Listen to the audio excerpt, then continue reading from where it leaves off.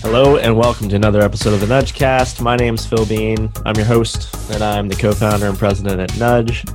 And today I have maybe bad news, maybe good news for all of you. Here's the news. It's that we have learned that traditional outreach models for population health management are tragically flawed and broken, and we've decided we're going to fix them. So that is a big, bold goal, but we really passionately believe here at Nudge that engagement comes first, and in order for any desired healthcare interventions to be effective, to get outcomes, obviously you need to be able to engage that person first. And before you're engaging that person, you need to capture them via outreach. And we've been looking at what our partners are doing in order to kind of enroll the right people in their programs. And there are a lot of companies that are struggling with this, and it's hard. It's not it's not obvious for sure, but this just happens to be kind of in our sweet spot with a methodology that is kind of built into our engagement strategies that also is highly relevant to outreach. So what we're talking about today is basically engagement-focused outreach, what that looks like, and also we're going to kind of wrap that around the major pitfalls that we're seeing today in the busted and broken world of traditional outreach for population health management.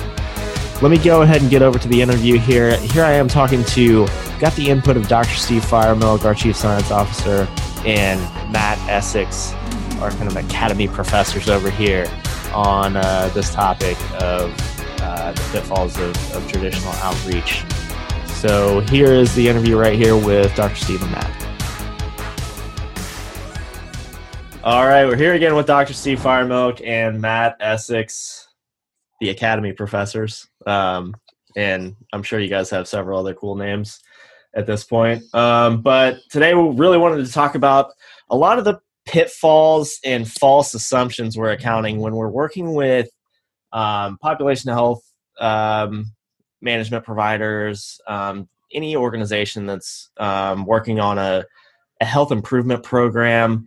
All the pitfalls and false assumptions that we're running into within the outreach and enrollment process.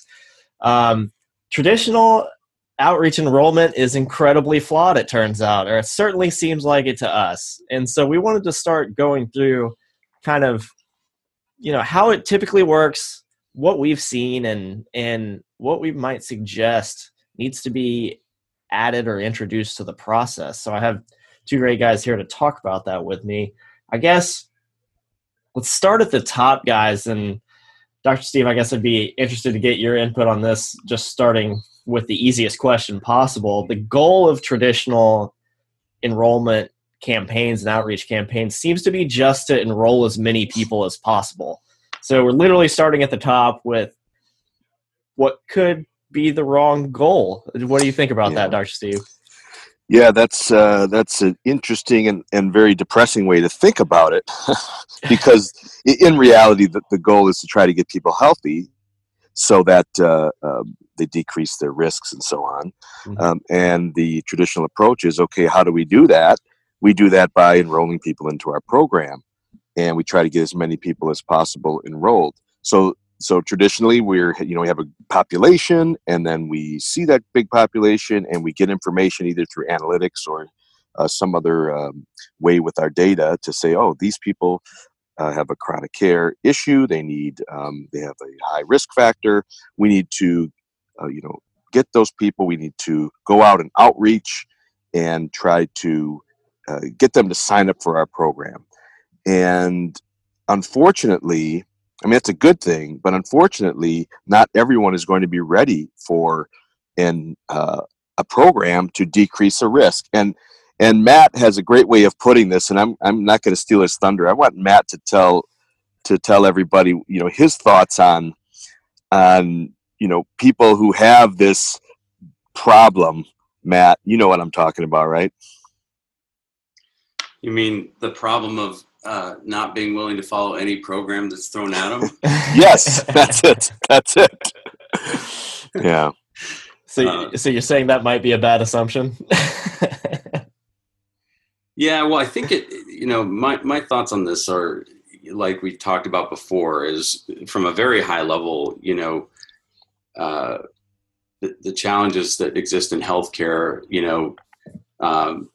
the absence of a lot of focus on behavioral science and behavioral change theory and all those things that have been studied and documented and published that surround the ideas of, why do human beings change? What is the impetus for the change? What is the best way to approach people that are, in a state where they're clearly making lifestyle decisions that are harming them, and they probably know it. That's the first problem. Mm-hmm. The first false assumption we often make in healthcare is that the consumers have no idea, or the patients have no idea what's going on. They have no idea that, eating, sugar for every meal and, buckets of ice cream and liters of soda, that they just don't know that that's going to, be harmful for their health in any regard.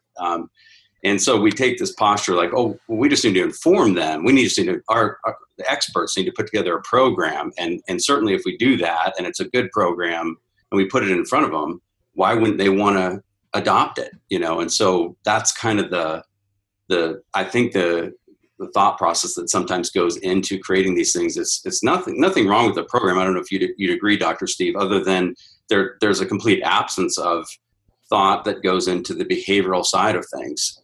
Yeah, and what you're getting at is it's usually a one-size-fits-all approach. Now, that is changing. It's definitely changing when we have some individual connections between health coaches and patients or members, or nurses and patients and members. But even within those connections, using the same approach that you inform them, you give them a list of things to do, and they will do those things, and therefore they will get healthy. And if they don't do those things, then there is something wrong with them, and it's definitely not the program or the approach that was given them. So there's a roadblock that's put up. And when you look specifically at the process of just outreach, and the goal being to sign as many people up as possible, many times those people that sign up just want to if you're on the phone, they want to get you off the phone. So they say, sure, I'll do this. And that sends up a lot of red flags moving forward. Or they just, hang the phone up right away, or don't do any connection, or will just completely get negative, because many people are unfortunately resistant because of, some of the behavior change issues and we've all had in the past with not succeeding and so on. Yeah. So, okay. I'm going to start naming these maybe pitfalls and assumptions as we go through them, because I feel like we maybe just hit on like 5 in one little short segment there. So let's try to review some of that. Enroll as many people as possible. I think we could call that, I think that comes from a place where, organizations set up success metrics maybe internally for different roles within the process. Yes. And just hitting enrollment numbers, maybe like a false success metric. So we could have a success metric pitfall here that we've covered. Matt, touched on the kind of assumed motivation of everyone to make a change if they need to, or to participate in a program. So that's a false, I guess, motivational assumption. We got the kind of false assumption that lack of knowledge is the problem. So that's at least 3. And probably kind of piggybacking off another one, the assumption that there's sort of a perfect program assumption, or like a one-size-fits-all program that fits everybody. I think that might cover all of them. Do you think I got all of them there? Yeah, I think you hit them, and as we move forward with this podcast or other ones, I'm sure we'll address more of them. The interesting part of this whole process is that the health professional does have a very altruistic, if you will, motive of helping someone get healthy. And that's wonderful. But when I speak to groups or individuals that are health professionals, I'm always urging them to, try to think a different way, try to open their mind, And this also goes up the chain of command when it talks about measuring of success for a program. And what you mentioned is the first one being the metric of signing up as many people as you can. That is a fallacy, because it actually can lead to a logjam of a lot of energy and time and hours and money being put into individuals in the wrong way. For example, a nurse or a health coach who has an individual signed up who really isn't ready to fully engage with them and make some changes because of things happening in their lives, and yet they're scheduling appointments with them, calling them up, maybe connecting once in a while, but not be having them fully engaged. So there's a lot of wasted time, as opposed to having that person focus those types of energies on people who are in that engagement position, and then using different wording and language and nurturing for those others who aren't quite ready. Yeah, absolutely. And that's probably speaks directly to, anyone in a management role running these programs or in charge of, utilization enrollment. That's probably a ton of wasted resources, from just like you said, the time spent on people who aren't ready to do anything. That's something that definitely needs to be addressed. And I think people will, hear very clearly when you say it. So Matt, were you going to say something? Yeah, I'll hit on a fifth one that we haven't talked about yet. That's a really big one that ties into all of this. Is a lot of times the thought is okay. Well, we just need an incentive to get somebody started into a program. So there's a lot of what we see a lot of and have for years is there's a ton of incentives going on as it relates to population health management. And so what we do is we put out an incentive, and then they use that to drive signups, initial signups with people. So then, as Steve's saying, you get this logjam of people that you're trying to sort through. And at the end of the day, the vast majority of them are probably just signing up to get the incentive. They're not ready to change. They have no intrinsic motivation other than they just want whatever the prize is. And if you look at the behavioral research on incentives, I mean, there is some usefulness to them, but never from any sort of significant change perspective or long-term type of change perspective. In fact, there's the vast majority of the research that I've read suggests that if you're trying to use incentives to motivate people to change over the long term or make any sort of significant change in their lives, it's very, very counterproductive. And some research I've read says that it actually can take things back the wrong direction. So, Dr. Steve, do you have any? Yeah, that's spot on, because once you remove the incentive, then there's no real reason, and there was no real behavioral reason for that individual to make the change. And what Matt mentioned is also true on the converse, that it can have some benefit with opening the door to some people who may not open the door. The important part is the message right after that door is open.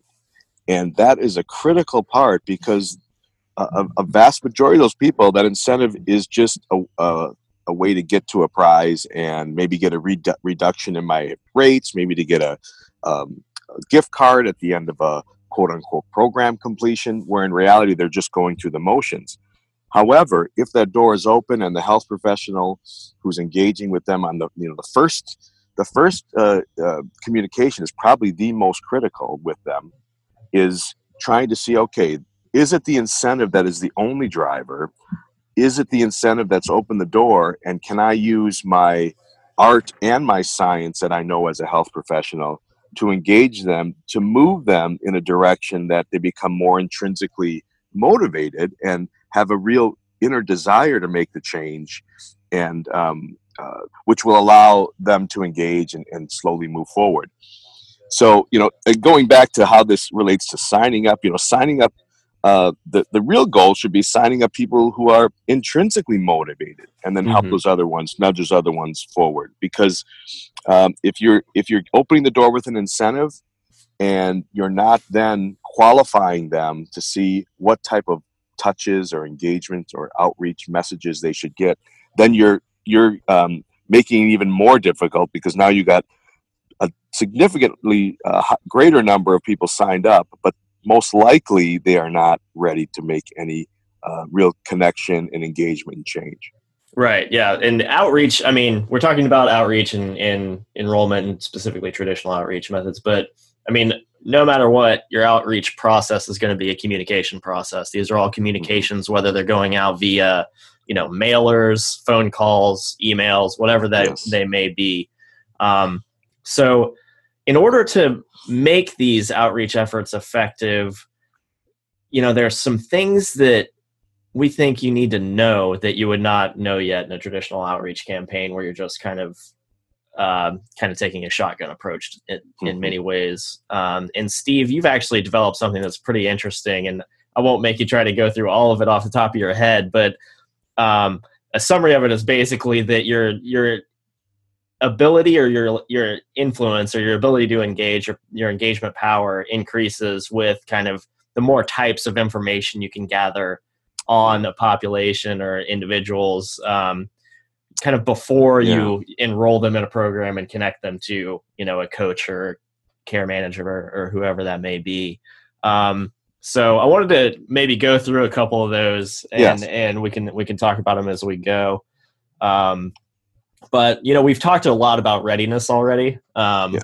So, I mean, you want to just give kind of a high level of readiness, Steve? Yeah. So there's probably 4 or 5 different components that, when applied correctly, your power of your engagement increases. Mm-hmm. And when the more information you have within each one of these allows you to engage that individual in a more pointed manner, in a more specific manner, where you have this matched, where you have a matched message, where there's a trigger with what you're saying that resonates with them and develops, if you will, a bond. And this is so important. So when you look at readiness, the trans-theoretical model, most of you all are aware of that. And it's not the only, and I always want to tell people, it's not the only gauge of the power of engagement, but it's definitely a big part of it. And so, 50 to 60, it's probably like 60% of you look at the literature and it varies, but about 60% of the people that you will be connecting with are not ready to be taking action. Mm-hmm. And so if you're presenting action programs to them, then they're going to turn it off and are actually going to have pushback.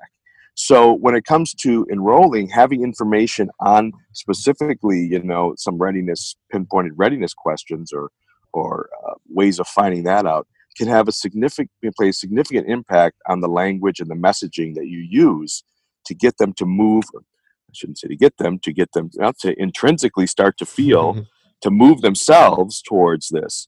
Mm-hmm. And I will step back and preface this. I talk to a lot of healthcare professionals, and you interject behavior change, and some people automatically put up, their eyes start to drift back, and they're like, yeah, right, behavior change, getting them to intrinsically be motivated. But, if we were really good at this whole healthcare change and people joining programs, getting healthy, we'd have the healthiest country in the world right now, because there are so many programs. There's so many great people out there that want to help other people get healthy. But there has to be a different way to approach this. And as Matt said, when you go to the literature, it's a lot of it is couched in behavior change models like the trans-theoretical model. But without those, you're really just paying lip service to helping people get healthy. Mm-hmm. So readiness for change is an important part of it. Yeah, that's got to be, I'd say, I guess, the overriding principle within this process of what you need to understand about these people who you're trying to engage, and should be, a big determinant in who you want to actually enroll. But then the one before that I do want to bring up, and it was touched on at the beginning, was understanding the reason why someone wants to be healthy, and or understanding someone's reason for what's important to them. And this is another one of those things where people's eyes glaze over. Well, I have a program. They should want to be healthy, so they should join my program. But in reality, people have many, many reasons. I used an example on a recent training session where I had a patient who I've been working with for many years. And it wasn't a goal for me to get him healthy. That's not my goal. My goal was to help him understand, and intrinsically become motivated to the reasons why he would want to be healthy. And the connection we finally made was he wants to sing the rest of his life. And he knows that if he has a stroke, that's over. Yeah. And his spark in life is gone. So now this has opened up so many doors. He's engaging with me much more.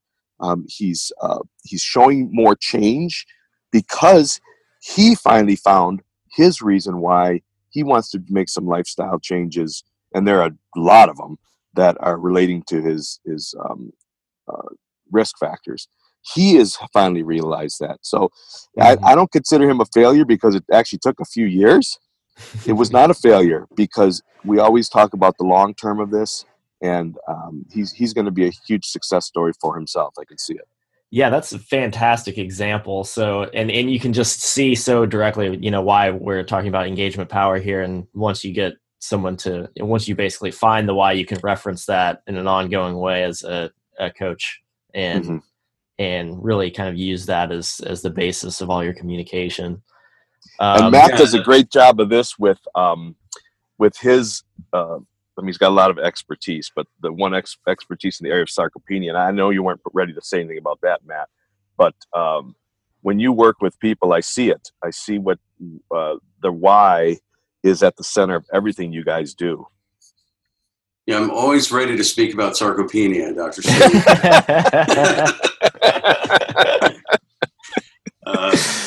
No, the approach that you're talking about and ours is identical, and it's really just it's the difference in understanding from an outreach perspective and an engagement perspective.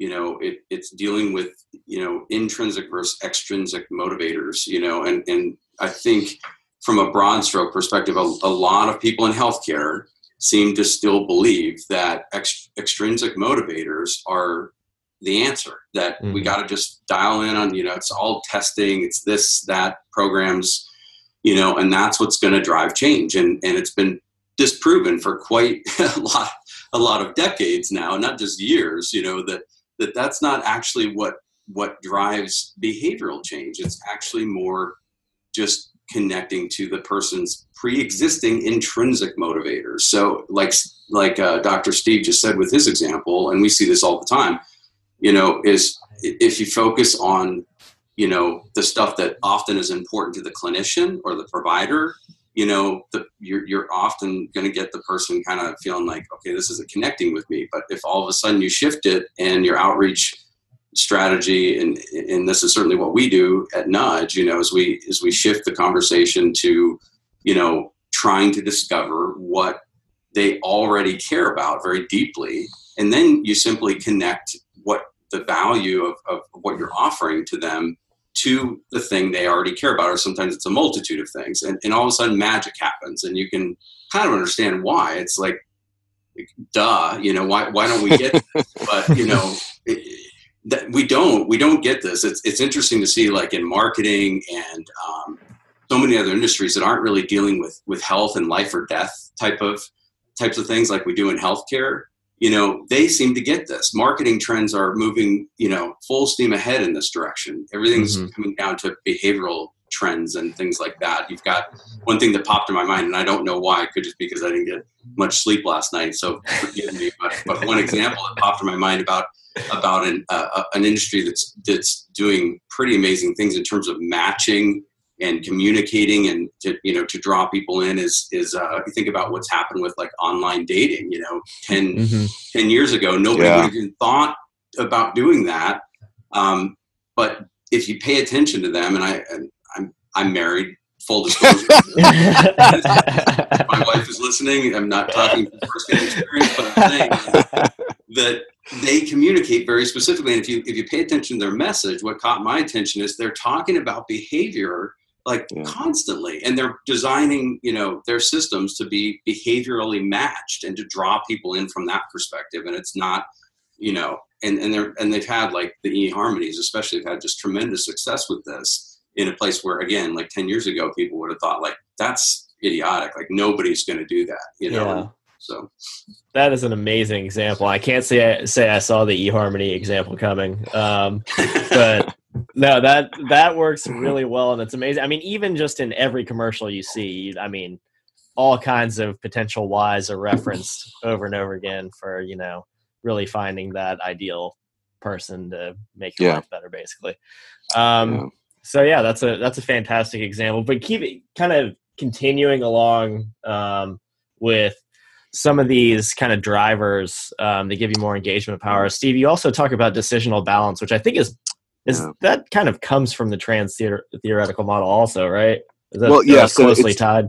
It's closely tied. It's part of a deeper dive in some things that we can do as health professionals to get people to, I hate to say get people, it's not, I apologize for that terminology, to have people realize that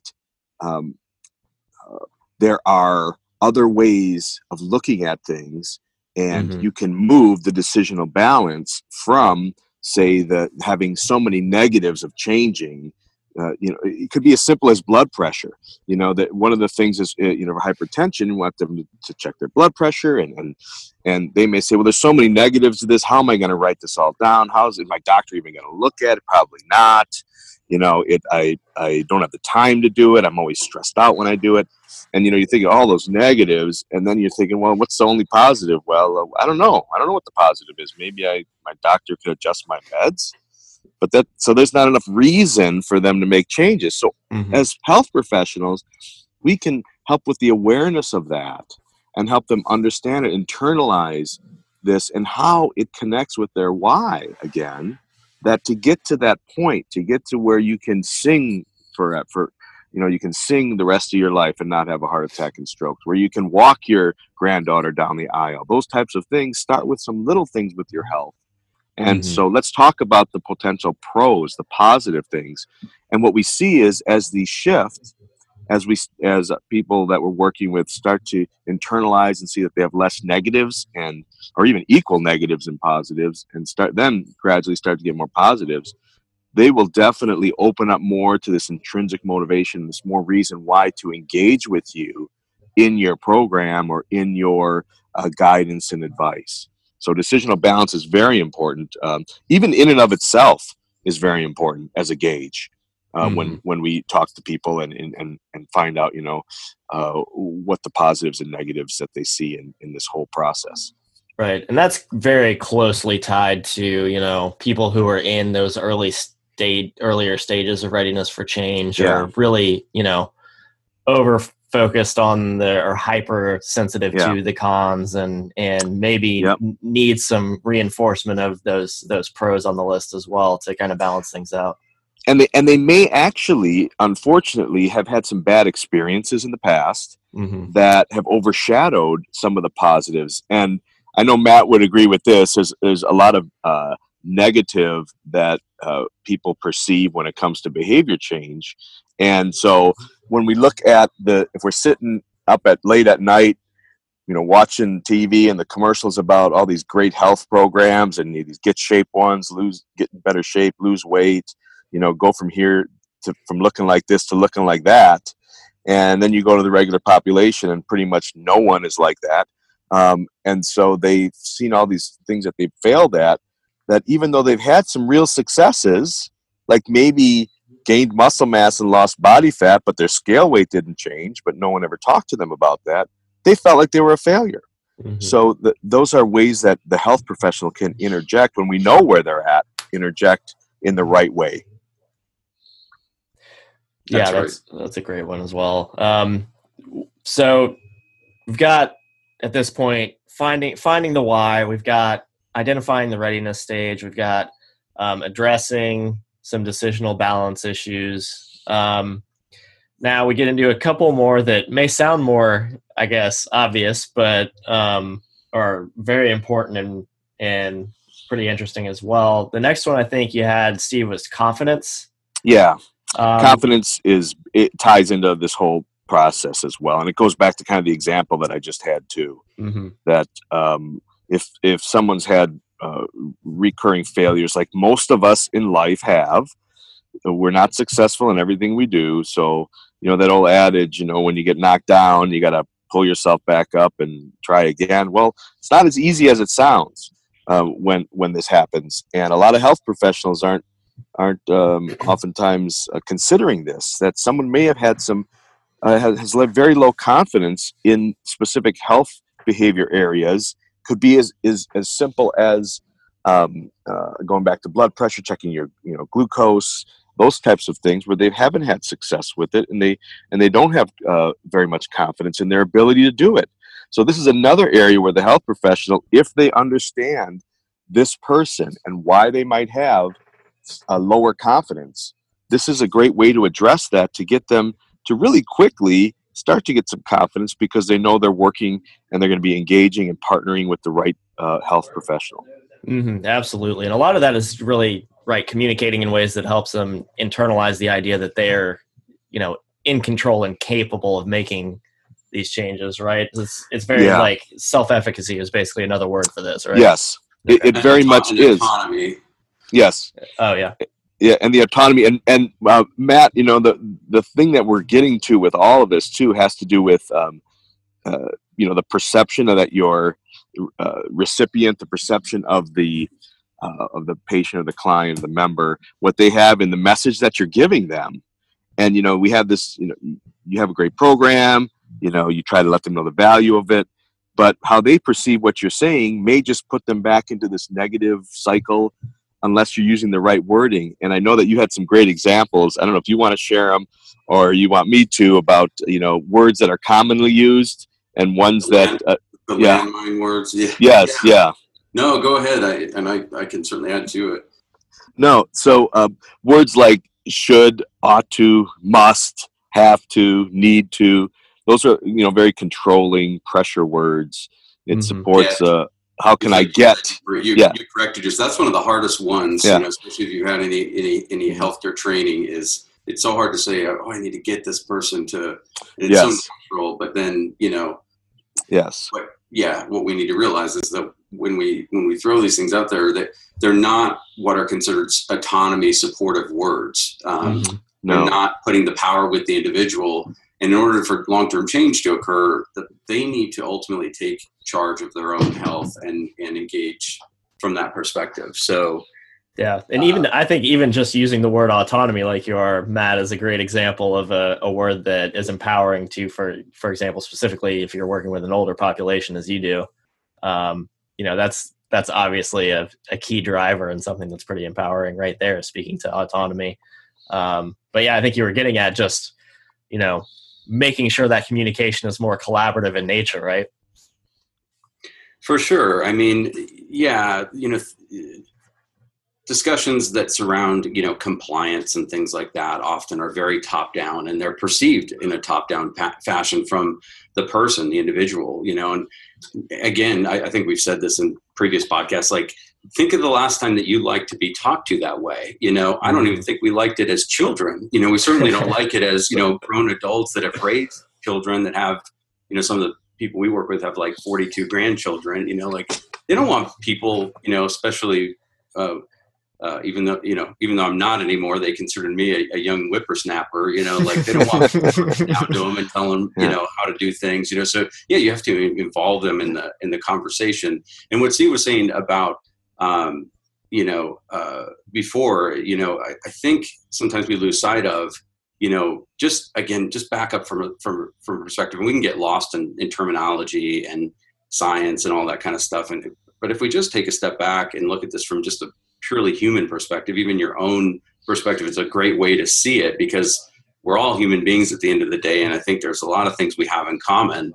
And one of them is like, we don't ever lose the desire for encouragement, just basic things like, encouragement and little wins and momentum that's built up from those little wins that can turn into bigger wins, so, just because we get older doesn't mean that we don't need any encouragement. And one thing I find with the older you get, typically, is the less, they become converse. So the older you get, usually the less encouragement you're getting. And a lot of times you're getting communications that are very top down, that they're treating you like a child again. And they're, unintentionally so, but they're, coming at people from the standpoint of, in a way that's perceived, again, as very discouraging. If you don't do this, then this is going to happen. And, you continue that down, the older you get, the mentality can certainly become in healthcare that you become kind of a lost cause and nobody's encouraging you. Everything becomes, well, you're getting too old to do this. And oh, I know you really enjoy, what was the example you used about singing? Oh, I know you really used to enjoy singing, Mr. Smith, but, come on, let's be realistic. You're, in your 70s, now, and your voice has changed. And, do you really think that that's, and I hear this all the time with, and the reason I'm pointing to this population that we work with a lot is because a lot of times you see in healthcare, the population that's sickest is often the oldest, and we're struggling to deal with this aging population now and connect with them in ways that make a difference. That's one of the biggest problems we're having in healthcare in terms of population health management. And it's not just the people that are in their 70s, 80s, 90s and beyond. It certainly starts earlier. If you're in the workforce and you're a population health management company working with employer organizations, the numbers have shifted quite dramatically. So you're probably going to have, kind of what they call an aging workforce. And again, that means you've got people that are, later in their careers, and you have to communicate with them a certain way. And again, they'll turn off immediately if they feel like you're coming at them with this sort of top down, you do what I say type of thing, and they feel like they're being managed, So again, you got to bring them into the discussion. You got to create an autonomy supportive environment first and foremost, and realize that, again, the best you could have the best people in the world, the smartest, the most qualified, and you can get them together and you can tell them to create a program, but the program is not going to be the factor that drives the long-term change. It's the people themselves that have to make their decision to do that. And so we have to create programs that are supportive of that. And if we don't, then we can't expect to see the change. And that's what you see in terms of population health management is the numbers are abysmal, and what we're settling for, and percentage wise in terms of outcomes and things, people that actually stay with these approaches and programs long term, they're so low, but that's just because the bar has just continued to go down and down and down, and now we're saying, well, okay, it's not possible. It's not possible to engage people in a greater way, and so the best we can hope for is maybe a 2%, a 2%, long term, kind of change factor. But again, what we're saying is, to summarize, it's like, well, you can't really take that approach from a numbers or metrics perspective if you haven't followed best practices on the front end, So. Yeah, I think a lot of forces too are kind of pushing. Sorry, I didn't mean to cut you off there, Steve. But pushing more of kind of like a checkbox mentality on the population health side as well. There's a lot of regulation in healthcare that makes it challenging to not think of it as checking boxes to make sure you're doing things in a compliant way. But there's also the kind of piecemeal introduction of a lot of different technology, which again kind of dehumanizes, at least sets up the potential for dehumanizing the process quite a bit. And so, I think one of the big challenges, one of the big places that people can make a difference in their population health efforts is really focusing on humanizing the experience. And that's kind of one of the overriding themes of what we're saying here today.